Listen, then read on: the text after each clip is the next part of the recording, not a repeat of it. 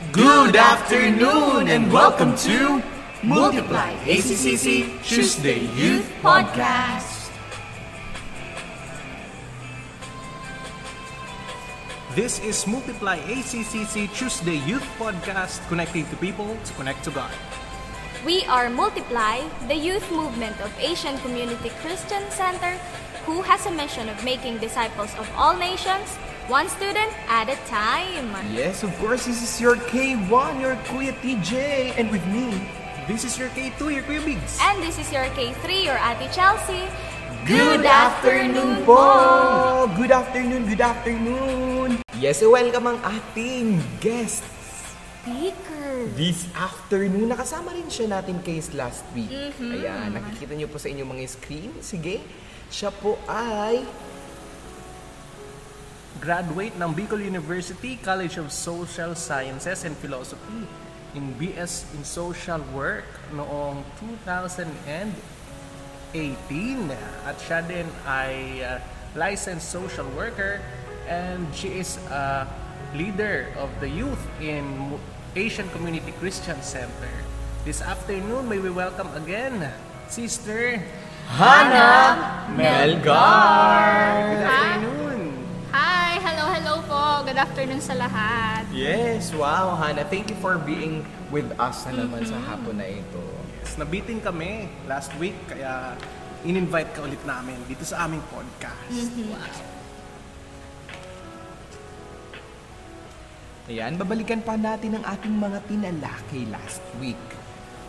Diba, napag-usapan natin ng 3 activities to abide in God's Word. Ang pinakauna ay must accept its authority. Ayan, matatanggap daw po natin ang authority kapag nag-abide tayo sa Word ni God. At syempre, ang pangalawa ay must assimilate the truth. Ibig sabihin, mas mauunawaan natin, fully understand natin at may internalize ang katotohanan kapag nag-abide tayo sa Word ni Lord. And of course, napag-usapan din po natin ng 5 ways to assimilate the truth. Receive it, read it, research it, remember it, at sa hapon na ito, mapapag-usapan natin ang panglima. Reflect on it. Pero, pag-uusapan ulit natin itong Lima. Yes. Para mas maunawaan talaga natin. At sa mga hindi po napakinig, pwede nating balikan ulit sa hapon na ito. Exactly. Isa-isahin natin yung lima, no? Yes. And we will add our inputs, personal inputs, para matulungan din natin yung mga listeners natin this afternoon. And of course, sige po, simulan na natin. Sabi natin last week, yung 5 ways nga, ang una doon is to receive it, di ba? Receive you? Yung truth or yung word ni Lord. You receive God's word when you listen and you accept it with an open, receptive attitude. Kasi 'di ba, ang dami na nating napag-usapan last week na yung 4 ways, yung you study it, you read it, ganun. Pero yung pinakauna talaga is to receive it, kasi kung magbabasa tayo, pag-aaralan natin, magti-take notes tayo, pero hindi naman talaga natin tinatanggap yung mismong word, yung mismong pinaparating sa atin nung word ni Lord, Yes. wala naman siyang epekto sa atin, sa buhay natin. Precisely. So it's important that we receive the word first. God's Word. Yes. Yes, it's true. Kaya kung sa tingin natin or sa palagay natin parang hindi na natin nagigets o kaya hindi na natin wala tayong nakukuha or natututunan dun sa mga pinipreach ni pastor or kaya sa mga itinuturo ng ating mga leaders kapag nagpe-fellowship. Anong gagawin natin? Dapat pala, kailangan na nating i-check yung ating attitude, yung ating sarili. Kasi baka meron na tayong unreceptive attitude nga or kaya may namumuong pride sa ating sarili. Delikado yun. Kasi Ang laba ba yun? Panghugas siguro. pwede panghugas minsan. Kaya nga sabi ni James sa Biblia, in a humble spirit, receive and welcome the word, which implanted and rooted in your hearts. It contains the power to save your soul. So yun yung receive God's Word. Pangalawa naman, thank you Hannah, read God's Word. Sa ating pag-receive, we need to read it. Daily reading will keep you in range of God's voice. Alam niyo ba, yung sinabi natin last week mga kays at mga listeners, 2,000 years ago, yung Bible ay mga priests lang yung may hawak. At ito ay natatagpuan lang sa temple. Yung Bible hindi pa siya naka hardbound, mga scrolls pa to. At konti lang yung may access. Pero ngayon, after 2020 years, alam niyo ba, lahat na ay may access dito. Libre. Iba-ibang translations pa. Pero ang nakakalungkot ay kahit na maraming nakakahawak sa copy ng Bible, ay hindi pa rin natin to mabasa. Hindi pa rin natin tuluyan na talagang mabasa ba na ma-enjoy. Kasi marami pa rin sa atin ang mas nagagandahan o kaya mas nagsispend ng time sa ating mga cellphone. Minsan naman sa kay drama, di ba kay Tri? O kaya naman minsan nagbabasa din tayo pero mga manga o kaya sa Wattpad. Wattpad. Paborito yun ni Hana nung high school siya. Bago na po ako. Nagbago na. Mas gusto pa natin yung mga ganun na story pero nakakalungkot na yung Word of God ay hindi natin nababasa. So, hindi nakakapagtaka na hindi tayo lumalago kasi konti lang yung time natin sa Word of God. Nakakapag 3 hours tayo sa TV tapos sa Word of God 3 minutes lang sa umaga. Tapos nag-expect tayo na mag-grow tayo. Hindi pala ganon. We should spend time, 'di ba? So sa mga nakikinig ngayong hapon, #spend time. Wow. Ayan, #spend time. Ayan. Yes, marami talaga tayong mga binibigyan ng oras natin na hindi naman talaga mahalaga. Like, kasi yung nakakalungkot. Kaya, mga tao, mga maling tao ba yan? Ay, oh my. Tapos na Valentine's Day. Kaya nga, pero may paano pa rin tayo, no? Ayan, para pala mas marinig natin ng malapitan yung tinig ni God. Siyempre, kailangan talaga natin, sabi nga ni Kato, yung araw-araw na pagbabasa ng salita ng Diyos. Hindi lang kapag trip mo, trip ko. Pag-feel mo. Kanta ba yan? Di ba? Kung feel lang natin, hindi talaga tayo noon maglalago. Di ba? Kasi, ang word ni Lord ay buhay at kailangan natin yung basahin araw-araw. Exactly. Parang hininga natin, di ba? Napakahalaga nun. Katulad din ng word ni Lord. Di ba? At isa pang tip natin last week na mas matutulungan pa na tayo kapag meron tayong daily Bible reading plan. Na-try niyo na ba ito mga case? At Sister Hana, yung daily Bible reading plan ay yung araw-araw o gabay siya natin para hindi tayo ba yung palaktaw-laktaw. Di ba na nagbabasa tayo ng Bible? Kailangan natin magkaroon ng daily Bible reading plan para sa isang taon maubos natin or mabasa talaga natin yung buong Bible. Madalas meron yan sa Kaiwan, sa mga devotionals, di ba? Yes. Hindi lang yung devotionals, minsan meron sa taas o kaya sa gilid, read, tapos may mga chapters na nakalagay. Yes. Hindi lang yung devotionals kailangan yung basahin natin, yun din yung mga reading plan din. Yes. Minsan kasi mas nagaganda na tayo dun sa, 'di ba, sa kwento nung nung devotion natin. Pero iba pa rin yun eh, di Kasi ba? oo nga, mas powerful talaga yung word ni Lord. At salita yun ni Lord, hindi lang tao. Yes. Kasi parang yung binabasa natin sa devotionals, parang na-digest na siya o kaya na concise na siya. Yes. Pero kapag dun tayo sa word ni God, mas madami pa tayong malalaman. Iyan, pangatlo na po tayo. Ang pangatlo naman ay through researching or studying the Bible. Bible pala, nire-research din. Yes, pwede pala yun. Kaya nga. Kaya naniniwala nga tayo na that the Bible is another practical way to abide in the Word. Ibig sabihin, mas maganda pala talaga na aside sa nabasa natin yung word ni Lord, pinag-aaralan din natin at pagkatapos natin pag-aralan, yung mga natutunan natin na isusulat din natin sa ating notebook. Ikaw Ate Hana, meron ka bang notebook para dun mo nilalagay yung word ni Lord or kapag may revelation sa'yo si God? Can you share it to us? Siyempre naman po, meron nandun nakalagay yung example, yung mga preachings, tapos yung journals natin kapag nag-devotion. Kasi, ang kagandahan kasi kapag meron tayong journal or yung parang yung revelation na natanggap mo for the whole day is may papabalikan ka at the end of the day. Yes, totoo yan. Yes. Actually, yung notebook nga, kailangan ang isang tip ay yung magandang notebook talaga. Kasi may inspire ka din kapag maganda yung notebook mo. At maayos. Maayos. Di ba? Speaking of notebook, nakita ko yung notebook ko nung Sunday, paubos na. Uy! Tatlong taon ko na yung ginagamit. Grabe. Dapat pala baguhan naman natin May yung maganda. nagpaparamdam. May nagpaparamdam. Diba? Mag-invest tayo sa pati Kaya sa notebook natin. Pagandahin natin para ma-inspire din tayo na magsulat. Oo, Pati tsaka- ballpen. Uy, Oh, yes. yung iba nga, 'di ba? Yung iba na mga youth natin, nagkakaligraphy pa Yes, sila may sa nakita ko notebooks niya. Ang nila. ganda nun. May naka-highlight pa. Naka-highlight. Iba't ibang color. Kung sa school kayang-kaya, pati din sa journals Kaya, natin, di ba? We must make use of these notebooks. Pero dun sa researching sabi, yung secret daw ng good Bible study ay yung pagtatanong ng mga tamang questions. Alam niyo ba yun? Kasi yung sa pagbabasa ng Bible, hindi lang kailangan na basahin natin. Kailangan magtanong din tayo. Hindi hindi yung magtanong na magda-doubt ka, pero yung tanong na gusto mong malaman ng mas malalim pa. Yung mga questions na what, when, where, who, why, tsaka how. Tawag natin doon, reporter's questions. So sa mga binabasa natin na verses, i-apply natin yung 5 yun. So that we will understand more kung ano talaga yung meaning nun.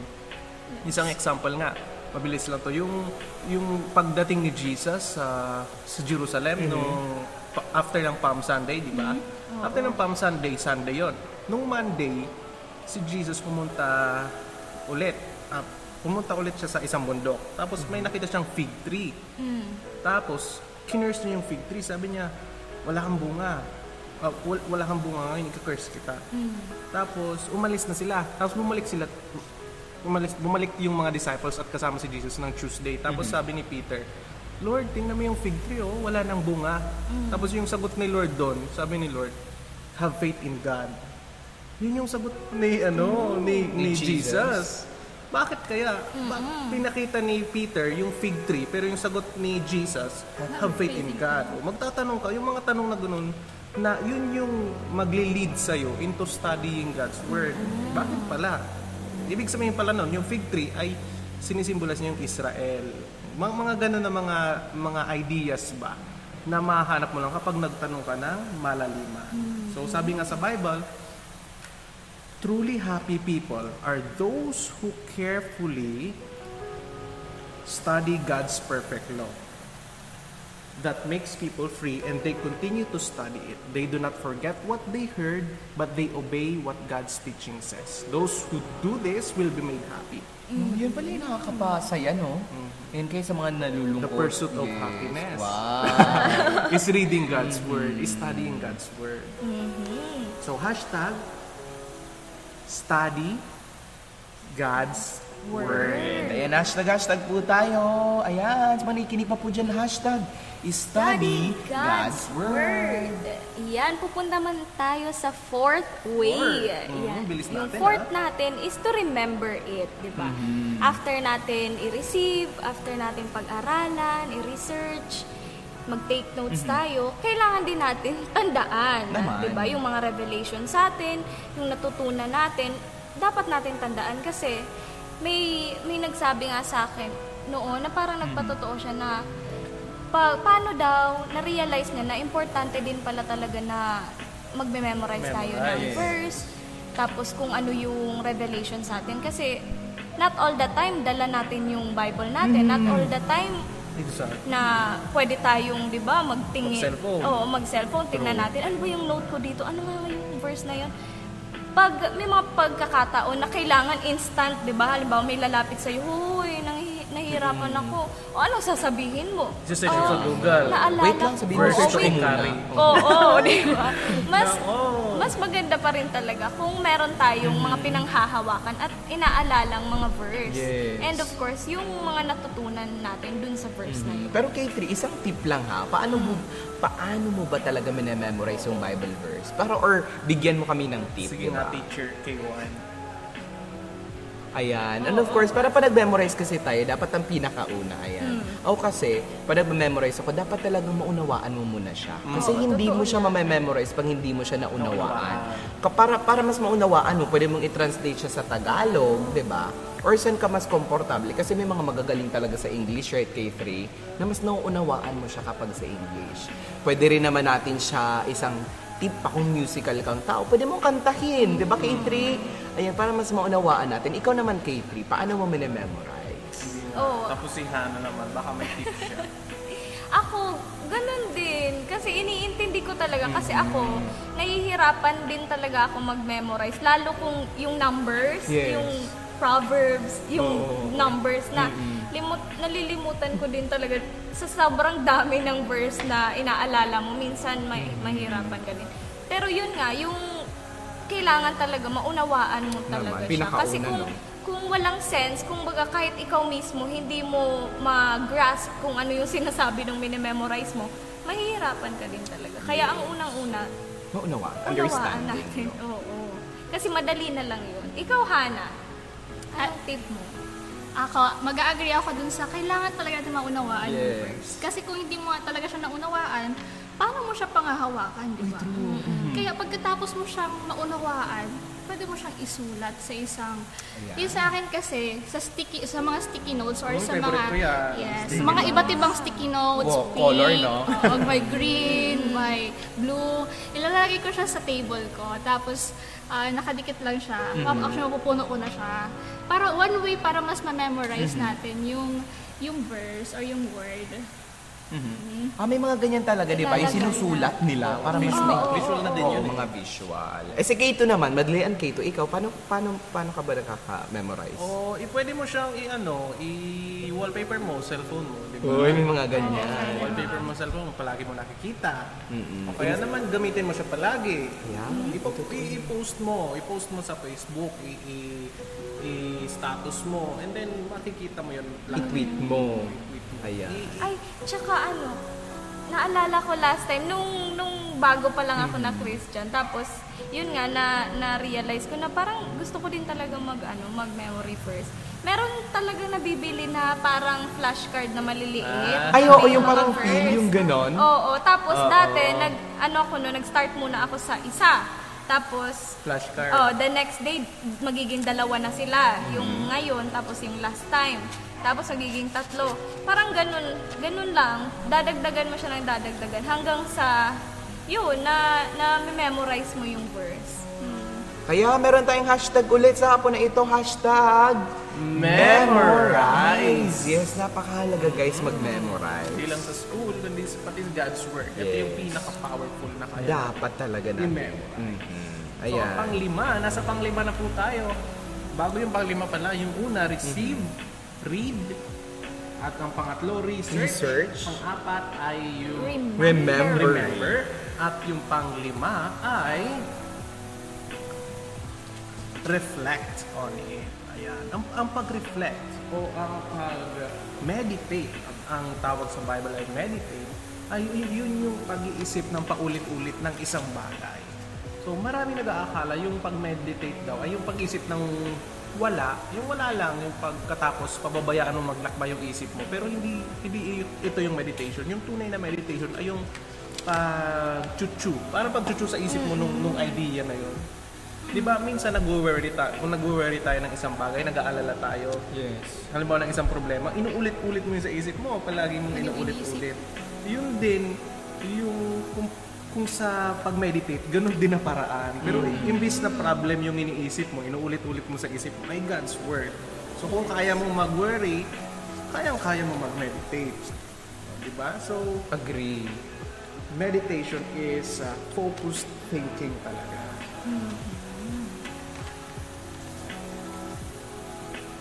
Yan. Oh, agree talaga ako dun sa sinabi ni K2 na meditation is focused thinking. Pero yung nagbabago lang, kaibahan ng meditation sa worry, yung subject, kung Yes. ano yung pinagtutuunan mo nung pansin mo o nung pinagfo-focusan mo. Kung sa worry, yung problema, sa meditation, yung word ni Lord, the truth.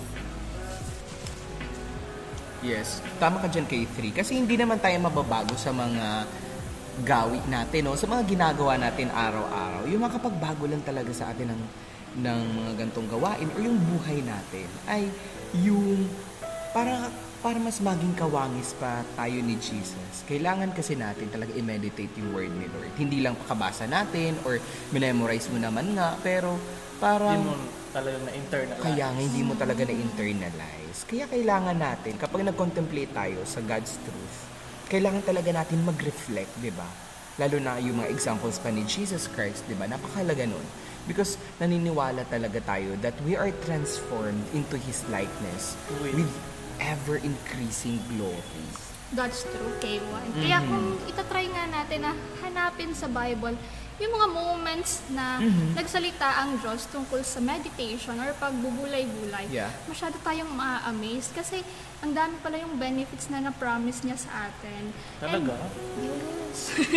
Yes, kaya to those who take time to reflect on His Word throughout the day, very good po tayo dyan. Wow. Lalo na, naalala ko yung sabi ni Charles Spurgeon. Isa siyang pastor sa lugar namin. Sa London. Oy, Grabe. makabisita nga dyan sa inyo pag Soon, minsan. kapag wala ng pandemic. Ano sabi niya? Sabi ni Charles Spurgeon. Sabi ni Charles Spurgeon, the more you read the Bible and the more you meditate on it, you will be more astonished with it. Ibig sabihin nakaka-amaze pala talagang masyado yung revelation and yung promises ni Lord. Habang nagme-meditate tayo, mas doon nangungusap si Lord. At also, yung mga benefits din ng pagme-meditate, di ba? Mas naiintindihan natin at the same time, mas nagiging strong tayo and mas nag-grow tayo sa ating faith. Yes, that's very true. Na hindi kaya sa konting panahon lang yung pagbasa ng Bible, di ba? Hindi kaya sa 5 minutes lang yung pagbabasa ng Bible kasi kung maglalaan ka ng oras para mag-meditate, syempre magte-take up yun ng time. So you must really have time, make time to read and meditate and reflect on the Word of God. Yes. Sabi nga sa Bible, yung si David, isa sa mga rason kung bakit siya tinawag na a man after God's own heart ay kasi gustong-gusto ni David na i-reflect yung God's Word. Gustong-gusto niya i-reflect. Palagi niyang ginagawa niya pa nga ng mga kanta, di ba? Ng mga songs. So sinabi niya nga dito sa Psalm 119, he said, "How I love your teachings. I think about them all day long." Ganda, no? Ito talaga yung meditation na part. Kaya tinawag siya na a man after God's own heart. So, hashtag ulit tayo. Gusto din natin maging man after God's own heart. Hashtag man after God's own heart. Ayan, mahaba-haba. Hashtag a man After God's own heart. Ayan. So, i-summarize muna nga natin mga case yung napag-usapan natin. Sabi natin, meron tayong 3 activities in abiding in God's Word. Yes. Yung una, we must assimilate the truth. We must accept the truth. its authority. And yung second, we must assimilate or internalize the truth. And yung third natin is I must apply its principles. Wow. Ano kaya ibig sabihin nito kay Tri, no? Kailangan pala nating gamitin yung mga prinsipyo, yung mga natutunan natin, yung mga napag-aralan natin, yung mga memory verse natin, dapat pala nating i-apply yun sa buhay natin. Kasi yung sabi nating 5 ways of assimilating the truth, yung receiving, reading, researching, remembering, reflecting, lahat pala yun magiging useless kung hindi naman natin ipapamuhay. Kung hindi naman natin i-a-apply sa buhay natin. Kaya kailangan din natin talagang i-apply, i-put into practice yung mga natututunan natin. Ito yung, alam nyo case, ito yung actually yung pinakamahirap na activity dun sa tatlo, dun sa accepting the authority, assimilating the truth. pinakamahirap yung applying kasi dito tayo kinakalaban ni Satan. Pinipigilan talaga niya tayo na ops, hanggang dyan ka lang. Okay lang, hayaan kitang mag Bible reading, hayaan kitang mag memory verse, pero as long as hindi mo i-apply, okay lang yon. Pero pag tinatry na natin na ipamuhay yung natututunan natin, tinatry na nating mag-grow talaga by applying it, doon na tayo mahihirapan. Ang hirap, no? Pero kailangan, kasi yun yung pinaka-effective kay Trey. Kasi nonsense naman talaga. Kung lahat lang ginagawa natin yung 2 steps, yung kailangan natin read, reflect, pero wala naman, hindi naman nakikita sa buhay natin, it has no sense, di ba? Kasi the purpose of receiving God's Word is para ma-share din natin to sa iba. Yes, Ma-change yung buhay natin, at yung buhay natin, yun yung maging testimony sa iba. Sa iba. So, kailangan talaga makita yun sa buhay natin. Oo. Yes. And of course, napakahalaga talaga nun K3 dahil pag minsan, dinadaya pala natin yung sarili natin. Kapag inisip lang natin, memorize lang natin, kahit hindi naman talaga siya natin na-apply sa ating buhay. Tama ka dun sa sinabi mong mahirap kasi hindi ito biro. Minsan ang dami nating alam, di ba? Alam mo yung mga memory verse, alam mo yung tinuro nung Sunday. Pero yung grabe talagang challenge sa atin is kung paano natin yun i-apply sa ating buhay. Alam mo, as Christian talaga, napakahirap nito. Kasi minsan nag-share tayo sa iba na, oy kapatid, kailangan mo tong gawin, oy kailangan ganito. Pero tayo mismo talaga nag-struggle din sa ganun, right, K3? And sa mga nakikinig po dyan, kailangan talaga natin i-implement yung God's Word. Kasi nga sabi nga natin, very powerful yung God's Word. Sana hindi lang po natin lahat ito sa ating knowledge or isinasa puso natin, kundi isabuhay natin, i-apply natin sa buhay. Yes. Send naman tayo ng Bible emoji. Maghanap tayo ng Bible emoji sa mga phones natin. Comment natin, Bible emoji. Ayan, kaya pala sinabi sa Bible ni Jesus na everyone who hears these words of mine and puts them into practice is like a wise man who built his house on the rock. Kumbaga, mas maganda pala talaga na after natin nabasa, na-meditate, or na-assimilate, ay na-apply natin ito sa sarili natin. Kasi kapag pumunta or dumaan tayo sa mga problema or any situations, magiging mas matatag pa rin tayo. Hindi tayo yung tutumba agad. Kasi nga yung foundation natin is matatag or matibay. Opo, rooted. Kaya itinuturo din pala ni Jesus na ang pagpapala ng Panginoon ay dulot ng ating pagsunod sa katotohanan at hindi lang daw sa pag-aaral ng salita niya. Pero hindi naman natin dinidisregard yung pag-aaral, di ba? Kasi sabi kanina, itinuturo ni Jesus na ang pagpapala ng Panginoon ay dulot ng ating pagsunod. Hindi natin dinidisregard na hindi na natin kailangan pag-aralan yung salita ng Diyos.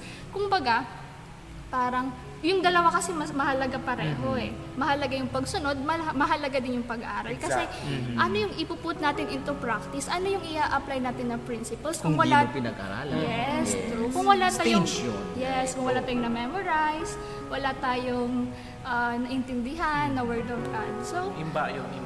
yes. Kaya pala sinabi din ni John, kung nauunawaan ninyo ang mga bagay na ito at inyong gagawin, mapapalad daw tayo or kayo. Wow, praise God. And that's the only way para makapag-win din tayo ng iba. It's living out the Word of God. Yes. Not just posting your Bible verses pero hindi naman nakikita sa buhay natin.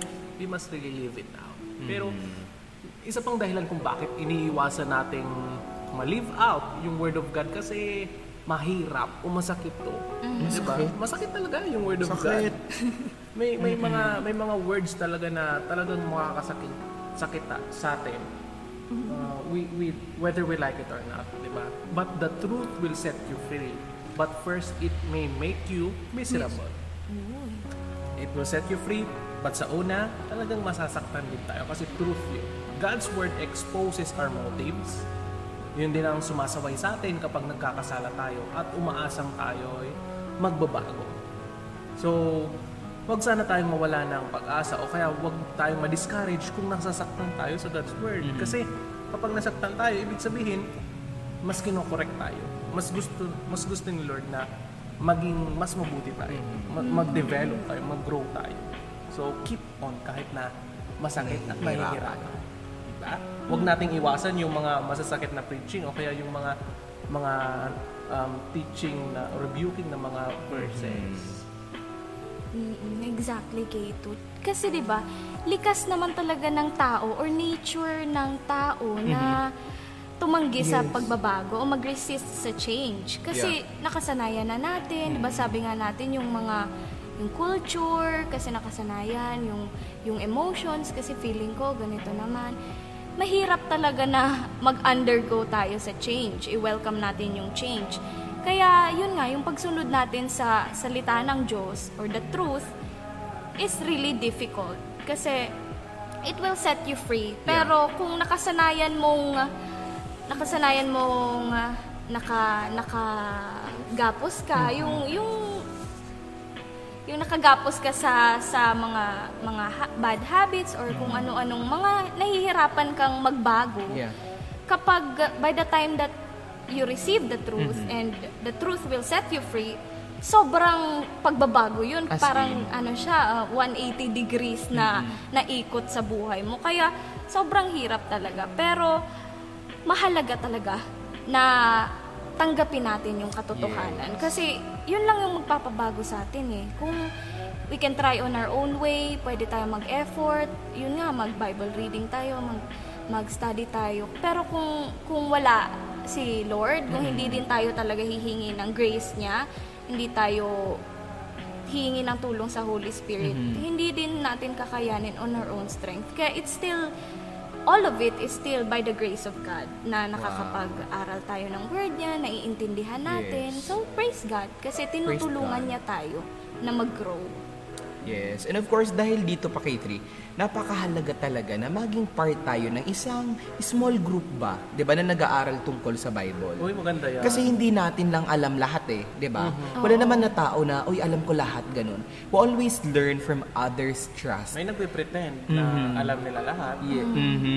We would never learn on our own kasi 'di ba? Mahirap 'yun. Or marami kang alam pero kulang pa rin 'yun. Kasi yung iba may sariling karanasan, na encounter nila si God sa ganitong paraan. Ikaw din, meron ka rin. Pero kapag pinag-combine mo pala yun yung pinakamahalaga. Kasi natututo yung bawat isa sa iba't ibang klase ng tao. Because other people will help you see insights, di ba? Na na-miss natin.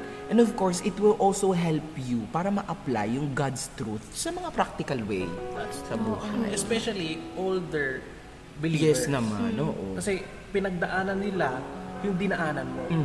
And it's very wise for you to relate to them and ask for their wisdom, lalo-lalo na kapag sa God's Word. Yes. Diba? Kasi they are already ahead of you. They knew kung ano yung dinaanan nila at natuto na sila doon. Kaya mas marami silang may contribute sa'yo sa life mo. Yes. Yes, true. That's true. Kaya naman K1, K2, K3 at sa ating mga listeners, gusto nyo po bang malaman ano kaya yung best way to become a doer of the word? Uy, ano kaya yun? Gusto nyo po bang malaman? Gusto. Baka next episode na lang kaya. Ay, next episode ba? Grabe, no? Binitin ng mga listeners. Alam niyo po ba, the best way to become a doer of the word is to always write out an action step or action plan. Uy, Parang ang ilalagay pala natin dun sa action step or action plan is yung mga result ng ating pagbabasa, pag-study, at saka yung reflection natin ng God's Word. Kaya wag natin kakalimutan, lagi-lagi natin isusulat yung mga action plan natin or yung mga reflections natin after natin mag-devotion. That's a nice tip kay Hannah. So, this yung action step na yun should be personal, di ba? Minsan kasi, gumagawa tayo ng mga action step pero nilalagay natin, di ba? Nilalagay natin, kailangan natin, di ba? Ganun, kailangan natin baguhin ang isip natin. Pero dapat, kailangan kong baguhin ang isip ko. Hindi naman nagiging individualistic ka, pero it's becoming personal. At ikaw mismo yung gagawa nun. So, Yun ang una, personal, involving you. At ang pangalawa na kailangan mo para sa action step mo ay practical. Ibig sabihin, isang bagay na kaya mong gawin. Hindi naman to yung magsusulat ka ng mga idealistic na mga bagay na mga change the whole world na gano'n, na evangelize all your friends. Di ba? Na isahan lang na, hindi naman yung mga gano'n mga idea na napakalaki. Kailangan practical ka din. So, kapag practical ka, mas madali mong ma-achieve yung goal na yon, yung action step na yon. So, may takdang panahon para isagawa mo yon. Kailangan you are time-bound din sa pag-set mo ng action step. At yung pangatlo naman ay provable with a deadline to do it. Yun nga yung kailangan na ma-prove mo talaga with a deadline. Hindi lang yung sinulat mo, personal, practical, but hindi natin approve. So, ang bawat pagsasagawa natin ng Word of God ay magiging bahagi ng alinman sa tatlong ito. Either it's your relationship with God, relationship with others, or sa personal mong character. Diba? Yung tatlong yung action steps na magagawa mo, it will either develop your relationship with God, develop your relationship with others, and change your own character. So, kailangan talaga ng action steps na to. Actually, madalas sa devotionals, meron na rito. Diba? Kaya sa mga dulong part ng devotionals, meron na mga action steps. Hindi na tayo nahihirapan, but it's still better to create one for our own. So, hashtag tayo ng action steps. Hashtag action step. Action steps. Ayan. So, para sa mga listeners natin ngayong hapon, let's take time to reflect on what we've heard this afternoon. Pag-isipan natin ng mabuti. Pwede nating tanungin yung sarili natin nitong question na to na ano ba yung isang bagay na nautos sa'yo ng Diyos. Marahil sa pamagitan ng salita niya, sa devotion mo, o sa prayer life mo, na-reveal sa'yo yun, in-impress sa'yo ni Lord. Ano yung bagay na yun na iniutos sa'yo ng Diyos, pero hindi mo pa nasisimulang gawin? What has God already told you to do in His Word that you haven't started doing yet? Pwede mong ilista kung ano yung mga bagay na yun. O pwedeng pumili ka lang muna ng isa para mas matuunan mo ng pansin. At kapag nakapili ka na, o kung isa lang yun, ilista mo yung mga steps, yung mga paraan na naiisip mo o nire-reveal sa'yo ni Lord na pwede mong gawin para masimulan yun. Yun. Mag-sample na kaya tayo. Sige. Magpipili tayo. Pipili tayo ng isang verse. Tapos sasabihin natin yung mga action steps na kasunod nito. So, sa atin din tayong apat dito. So, ako muna. Sige. Yung word na, yung verse talaga nag-impact sa akin this week or yesterday, yung Proverbs 4:23. Sabi, so above all, guard the affections of your heart, for they affect all that you are. Pay attention to the welfare of your innermost being, for from there flows the wellspring of life. Very powerful. Oo. Na yung action steps ko dito sa Proverbs 4:23, I must guard my heart. Yeah. I must focus my heart to God. I must set aside distractions. I must limit my eyes Yeah. sa kung ano ang pwede kong makita na makakapag-affect ng affections ng puso ko. Yun ba yung mga practical ba na steps, na action steps na magagawa mo para masunod mo tong word na to? Diba? Yun yung sa akin sa Proverbs 4:23. That's my action steps. How about sa inyo mga case? Kay Hannah muna. Yan, Hannah. Sige. Sa akin naman is yung Deuteronomy 31 verse 6. Yung sabi doon, be determined and confident. Do not be afraid of them. Your God, the Lord Himself, will be with you. He will not fail you or abandon you. Yun yung mas nag-ano sa akin this week kasi, di ba, alam naman natin na hindi naman lahat ng tao very good in speaking or kaya naman good at parang yung pagtayo sa stage, di ba? Or kaya magsasalita. Yes. Hindi lahat magaling doon. Iba-iba yung gift natin. Pero, andun yung sabi nga kanina na, let's not be, I should not be intimidated or I should not let the negative, parang yung weakness ko ang makita ko. Kung baga parang, dapat I should know na kung si Lord ang tumawag sa akin na gawin ko yun, hindi dapat ako matakot or kaya mangamba na baka mag-fail ako or hindi ko siya magawa ng maayos. But yung wisdom ni Lord, yun yung palagi kong ipag-pray kasi hindi nga ganon kadali. Yes. Pero kung ililet natin yung sarili natin na be in the Holy Spirit, siya ang mag-lead sa atin, it will never be that difficult. Parang ang easy na lang niya, tapos ma-realize mo na lang, ay, nagawa ko na siya. Thank you, Lord. Ayan. Wow, ang ganda, no? Thank you, Hannah. Wow, thank you, Hannah. Ako naman, pinost din to pala sa Multiply no? Itong Bible verse talagang Sige nga. I'm so blessed. This is from the book of Isaiah, chapter 35:10. Yung sabi, the people the Lord has rescued will come back singing as they enter Zion. Happiness will be a crown everyone will always wear. They will celebrate and shout because all sorrows and worries will be gone far away. Ang ganda talaga. Like, kung i-apply ko talaga to sa buhay ko. Kasi, for past few months and days and weeks na mga talagang nakakabagabag, marami kang iniisip, and of course, as a young professional, napakahirap talaga ng buhay ngayon.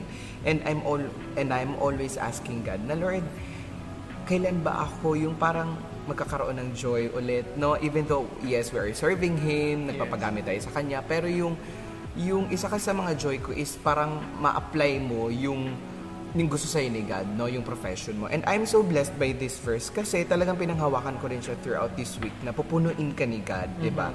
Nung joy niya, nung His everlasting joy at tatanggalin niya yung sorrows and worries kapag talagang bumalik ka lang doon sa Zion, di ba? And yun yung gusto ni God na mas lalo tayong lumalapit sa Kanya, mas lalo nating mauunawaan yung purpose ng buhay Ano natin. yung action steps mo doon? Yung action step ko dito ngayon is kailangan ko talagang mas lumapit kay God. At hindi lang sa kakayahan ko, hindi lang dahil gusto ko yung matupad. Kundi mas lalo akong lumalapit kay Lord, mas nagiging clear yung daanan ko. Mas napupuno ako ng Kanyang joy habang naaabot yung purpose niya sa life ko. That's so nice. Wow. Thank you, K1, for sharing. Lastly, K3, ano naman yung verse at yung action steps mo para Oo, yung verse naman sa akin, verse na natutunan ko, na magbago sa akin this week, is yung Colossians 3 verse 2. Ano yun? Ano sabi doon, keep your mind on things above and not on worldly things. Kasi, ano siya talaga, reminder talaga din siya sa akin. Na, kasi ngayon, di ba, ang hirap, grabe talaga yung, mafe-feel mo talaga these days, na grabe yung distraction ng mundo. Talagang kukunin yung attention mo, ilalayo ka dun sa mga bagay na may eternal value. Ibibigay niya yung mga temporary joy, temporary, yung mga excitement, para, kasi pag dun ka nag-focus, di ba, parang mahirapan ka nang ilayo yung isip mo na, uy, dapat pala, tigil na ako dito, or, uy, dapat dito na ako. Yun, reminder talaga siya sa akin na pag halimbawa medyo napapababad na naman ako sa worldly things, yan, sa social media, nauubos yung oras ko talaga, kakanood ng mga nakakatawang video, ganyan. Kasi syempre natutuwa tayo, diba? Gusto din naman nating malighten yung mood natin, pero nasosobrahan minsan. Kaya parang, uy, Chelsea, tama na. Keep your mind on things above. Huwag masyadong magbabad sa worldly things. Parang, yun, parang ano siya sa akin, reminder na, oy, balik ka na. parang napapasobra yung kasi yun nga, wala siyang eternal value. Tayo, eternal beings tayo. So, mag-focus tayo sa eternal. That's true, kay Tree. So, thank you for sharing your verses and action steps. So, sa mga listeners natin na merong naiisip na verse and then action steps na naging devotional yun siguro this week or naging word sa inyo ni Lord, you can comment it down below para makita din natin na meron, you also understood the Word of God, diba? As D.L. Moody said, the Bible was not given to increase our knowledge but to change our lives. Yes, hindi po talaga natin kaya kung tayo lang, no? Kahit marami tayong maging na talino, marami tayong alam sa buhay, pero hindi pala yun talaga yung pinaka-importante. Ang pinaka-importante ay yung mabago yung buhay natin. Pero hindi rin natin kayang baguhin yung buhay natin sa sarili lang natin. Mababago tayo pag mayroon tayong Jesus sa ating puso. Kaya sa hapon na ito, if you want to receive Jesus as your personal Savior and King, you can pray this prayer with me.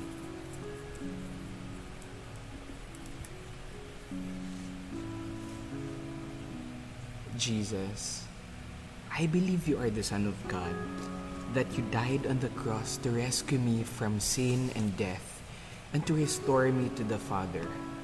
I choose now to turn from my sins, my self-centeredness, and every part of my life that does not please you. I choose you. I give myself to you. I receive your forgiveness and ask you to take your rightful place in life as my Savior and Lord. Come reign in my heart. Fill me with your love and your life. And help me to become a person who is truly loving, a person like you. Restore me, Jesus. Live in me and love through me. Thank you, God. In Jesus' name I pray. Amen. Lord, thank you for this afternoon. Thank you, Lord God, for teaching us, Lord God, to know you more, Lord. Maraming salamat po, Lord God, dahil ikaw ang patuloy, Lord God, na tumulong sa amin para mas lalo ka namin maunawaan at mas maunawaan namin ang katotohanan, Lord. Alam namin, Lord God, that hindi namin kaya, Lord God, kung kami lang, Lord God, ang magta-transform, Lord God, sa katotohanan, Lord. But by your word, Lord God, thank you, Lord God, for giving us your word every day, Lord. Sana po, Panginoon, ay mas mapahalagahan namin ang inyong salita, Lord God, habang may oras pa, panahon, Lord God, to meditate your word, Lord God, to know your word every day, Lord. Di po nangin, Lord God, sayangin ang kada araw, Lord God. Katulad, Lord God, ni David, kaya siya, Lord God, naging a man, Lord God, after your own heart, dahil mas lalo niya, Panginoon, pinag-reflectan ang word mo, Lord. That we may be like David, Lord God. That we may know, Lord God, and understand your word every day, Lord God. At yun ang aming araw-araw naming iisipin at maghapon, Lord God. Kaya salamat po, Panginoon, na hindi lang po namin ito mailagay sa aming isip at puso, kundi may apply namin ito, Lord God, sa aming buhay. Alam naming mahirap, pero we know that we can do all things, Lord God, through Christ who strengthen us. Bless mo rin po yung mga nakikinig sa hapon na ito, Lord God, na sana po, Panginoon, ay patuloy nyo kami, Lord God, i-inspire, Lord God, ng word mo sa araw-araw. Salamat po sa hapon na ito. In Jesus' name we pray. Amen. Thank you. So if you have prayed with us, you can comment Amen. And yan. And of course, our point to ponder this podcast, episode 24, is that the truth transforms me. And the truth is the Word of God. And of course, we have this verse to remember from the book of John chapter 8, verses 31 to 32. If you continue in my word, then you are my disciples indeed, and you shall know the truth, and the truth shall make you free. At ang ating question to consider, dagdag sa ating pag-iisipan ngayong hapon hanggang ngayong gabi. What has God already told me in His Word that I haven't started doing yet? Ano ang naiutos na sa akin ng Diyos sa pamamagitan ng salita niya, ngunit hindi ko pa nasisimulang gawin? ano ang naiutos na sa akin ng Diyos sa pamamagitan ng salita niya, ngunit hindi ko pa nasisimulang gawin. So that is our episode 24. Ayan, of course, wag nating kakalimutan na pasalamatan ang ating nag-iisang guest na si Hannah Melgar. Join us again next week as we go to our episode 25. Transformed by Trouble. Wow, ang ganda nun ha. Paano kaya Kaya nakaka-transform nga. ang trouble? Uy, aabangan ko to. At sana po ay hindi lang kami ang aabang, kundi sabay-sabay natin abangan at pag-aralan. Abangan. So, This is your K1, your Kuya TJ. this is your K2, your Kuya Bigs. And this is your K3, your Ate Chelsea. See you next week!